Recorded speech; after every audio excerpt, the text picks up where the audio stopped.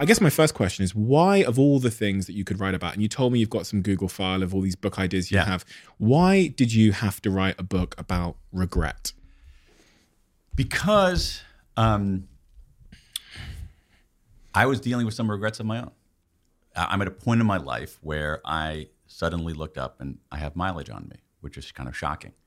But I also have some mileage ahead of me, and I want to be able to use it well. And when I look backward, I've realized that I had some regrets. And what I found is that despite exactly what you're talking about, this idea that we have in culture that, oh, never talk about regrets. Regrets are bad. They make you weak. No regrets, no regrets. Forward thinking, positive. That when I talk to people about my regrets, they leaned in. They were interested, and they wanted to share theirs. And so I'm so glad you pointed that out, because I didn't go with a more elliptical side door title. I wanted to put that word regret in big blue letters on the cover to challenge people and try to reclaim this word, because regret is our most transformative emotion if we treat it right. In the book, you talk about various types of regret. Yeah. What were the types of regret that inspired you to write this book? You said you had your regrets there. Yeah, well, I mean, I had, so, it was really reckoning with these regrets. So I'll give you one regret that I had, which is, I mean, I had plenty of them, which was regrets about kindness. When I was younger, when I was in primary school and secondary school and in university, and even beyond, a lot of the regrets that I collected a huge number of regrets. I had a lot of regrets about bullying, people regretting bullying other people. I was never a bully. But there were many, many times when I was younger where I saw people being excluded, not being treated right, being left out. And I knew. I saw it, and I knew it was wrong, and I didn't do anything. And that bugs me to this day. It bugs me to this day. Really? Now, hell yeah. Mm-hmm. Yeah. I mean, it still bothers me. Even talking to you about it right now, kind of my cortisol level has spiked a little bit. And here's the thing about regret. So I could take that and say, no regrets, never look backward, always look forward, okay? That's a really bad idea. Or I could say, oh my God, I am the worst person in the world. I am just horrible. And that's debilitating. That's an even worse idea. What I want to do is actually listen to those regrets, because regret does two things for us. It clarifies and it instructs. So the fact that those regrets stuck with me for 10 years, 20 years, 30 years, that's telling me something. It's telling me what I value. It's telling me I actually value kindness. That it's something that's important to me. And as I think about that, I think, well, who are the people I admire? A lot of the people I admire are kind people who treat others well. So it's clarifying, and it's also instructing me what to do next. Now, this is mundane, but here's the thing. If I'm ever at a social gathering or any kind of gathering, and I see, sometimes there are people like clumped together talking, and every once in a while you see people sort of left out on an island of their own, I always reach out, pull that person in. And that is a consequence of being embarrassed and regretful about letting people be left out earlier in my life. So regrets clarify what matters to us, and they instruct us on how to do better. Why, you use a couple of examples in the book, like, Angela Jolie, her quotes and stuff like that. Why are we living in a culture where we don't ever want to admit we have regrets? What is it about humans where the idea of having a regret is such a negative thing? It's several things. I mean, part of it is that regrets aren't fun. They're aversive, right? They don't feel good. Right? They clarify and instruct, and we might want the clarification and the instruction, but you got to have a little bit of the pain to begin with. So that's one thing. Second thing is that no one ever teaches us how to deal with negative emotions. That's the big problem, I think, is that, and so what happens is when people, especially younger people, feel a negative emotion, they think, oh my gosh, there's something wrong. There's something wrong with me. I'm broken. Everybody else is so positive. There must be something wrong with me, when in fact they're just human beings. And the third thing I think is that, you alluded to this earlier, is that we have become a very performative culture. We have a culture where we're performing all the time rather than being authentic. And we like to perform courage. So when we say no regrets, that is play acting courage. Real courage is staring your regrets in the eye and doing something about them. Interesting. And there's something about, I guess, this is like a wider point I wanted to ask you about the book, which was people don't seem to like, and I talk about this a lot in this podcast because it's something that I know. One reason I talk about it is because I know it's kind of slightly triggering, but I also think it's kind of true, which is people really don't like taking responsibility for their outcomes in life. Interesting point. And now sometimes this gets a little bit political or whatever. I'm really not a political person. But I've noticed this trend of people not liking responsibility, they're not liking to be attached to their outcomes unless they're good outcomes, right? So if it's success, we achieve something great, that was me. If something goes wrong, that is the political party in charge, that is someone else's fault, et cetera, et cetera. And I as I was reading through this new book of yours, that theme kind of, it felt like much of the reason people don't like to own their regrets is because then they have to own the responsibility. And we're like shitty at that. It's a good point because here's the thing. Regret requires agency, okay? It's a difference between regret and disappointment. Disappointment is, hey, things didn't happen and it wasn't my fault. Regret is your fault and you have to face that. Now, here's the thing. But when you do that, this is the thing that bugs me, is that when you do that, when you face it, first of all, it's a lot easier than people think. Second, it's a lot more beneficial than people think. Let's go back to some research again. There's 70 years of research on this question about regret. What it shows us is this. I'll give you a small example. Let's say you're negotiating. You're negotiating, and you're in negotiation, and let's say you make a first offer, and it's not a great first offer.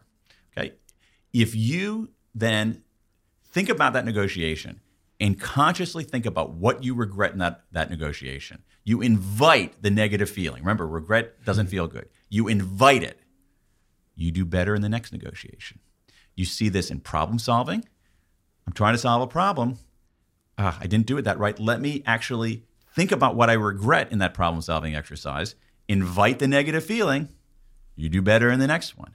Strategy, same thing. Over and over again, what you see is that when we deal with regret properly, when we think about it, when we think about regret as a message, as a signal, it is a powerful force in doing better, in making better decisions, in being better problem solvers, in finding greater meaning in our life. It is a powerful, it's an elixir if we deal with it right. The problem is we don't know how to deal with it right. So some of us ignore our regrets. We put our fingers in our ears, we go blah, blah, blah, all right?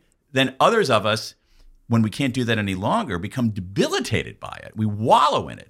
Those are bad ideas both. What we want to do is we want to think about our regrets. We want to confront them and do something about them. And there's a systematic way to do that. And if we learn how to do that, teach people how to do that, they're going to be way better off. Well, I was thinking about a particular friend of mine when you were saying that, specifically on the point of regrets debilitating somebody.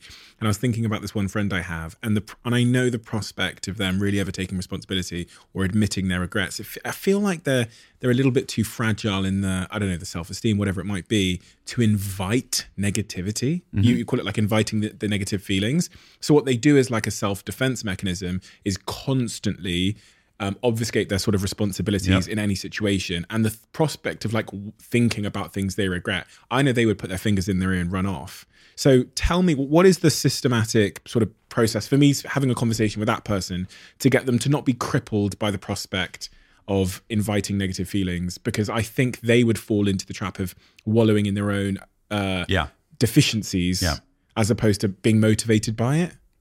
Yep. Because they haven't been taught how to do it well. Right. Okay. So let's think about three broad steps. Think of it as inward, outward, forward. Inward, outward, forward. So inward. And this goes to exactly what you're talking about. How do we think about ourselves and our regret? So a lot of people, like the people you're talking about, just want to boost their self-esteem. All right.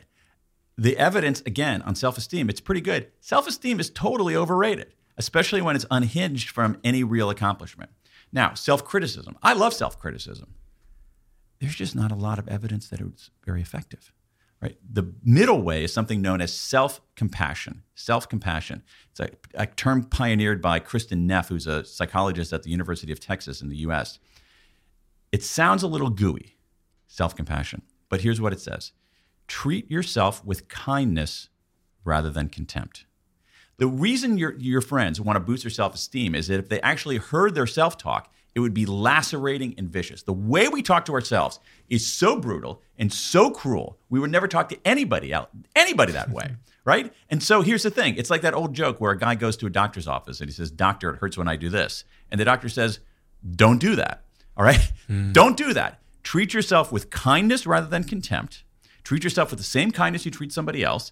Recognize that your mistakes and missteps are part of the human condition. All right? Think about my regrets about kindness. I've collected regrets from thousands of people around the world.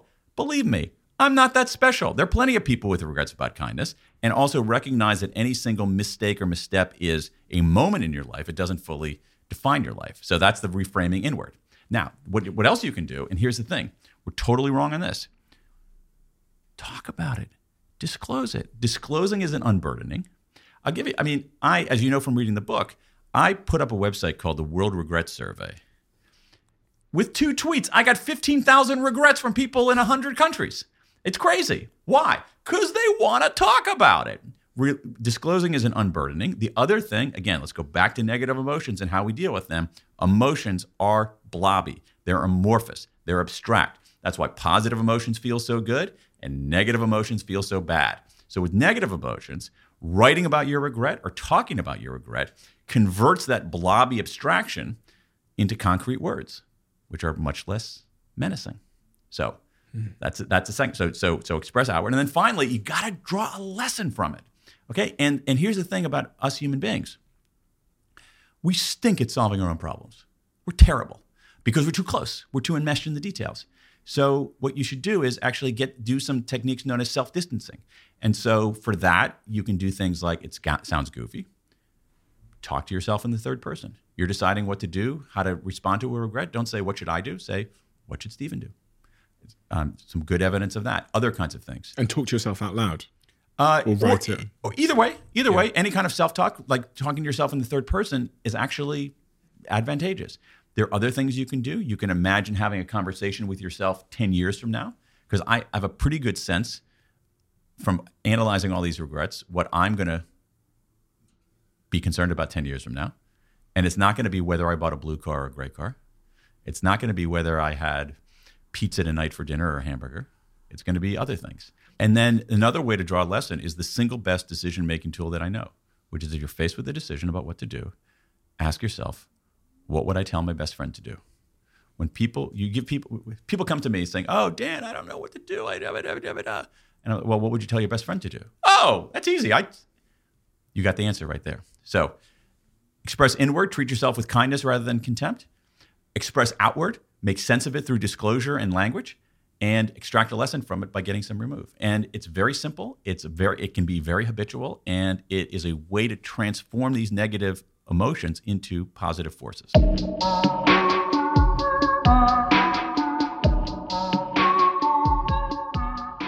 You are always one decision away from taking your business to the next level.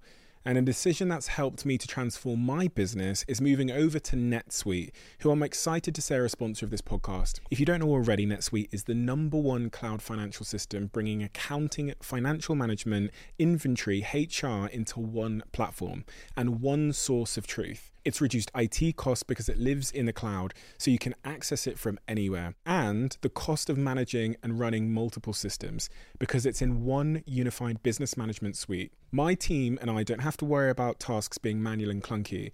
And it means that I can be more efficient and to focus on more important things like bringing you the best episodes and guests on this show. So I become one of the 37,000 companies that have already made the move over to NetSuite. NetSuite has extended its one-of-a-kind flexible financing program for a few more weeks. So head to netsuite.com/Bartlett for a free product tour. Back to the episode. You are always one decision away from taking your business to the next level. And a decision that's helped me to transform my business is moving over to NetSuite, who I'm excited to say are a sponsor of this podcast. If you don't know already, NetSuite is the #1 cloud financial system, bringing accounting, financial management, inventory, HR into one platform and one source of truth. It's reduced IT costs because it lives in the cloud, so you can access it from anywhere. And the cost of managing and running multiple systems because it's in one unified business management suite. My team and I don't have to worry about tasks being manual and clunky. And it means that I can be more efficient and to focus on more important things like bringing you the best episodes and guests on this show. So I become one of the 37,000 companies that have already made the move over to NetSuite. NetSuite has extended its one-of-a-kind flexible financing program for a few more weeks. So head to netsuite.com/Bartlett for a free product tour. Back to the episode.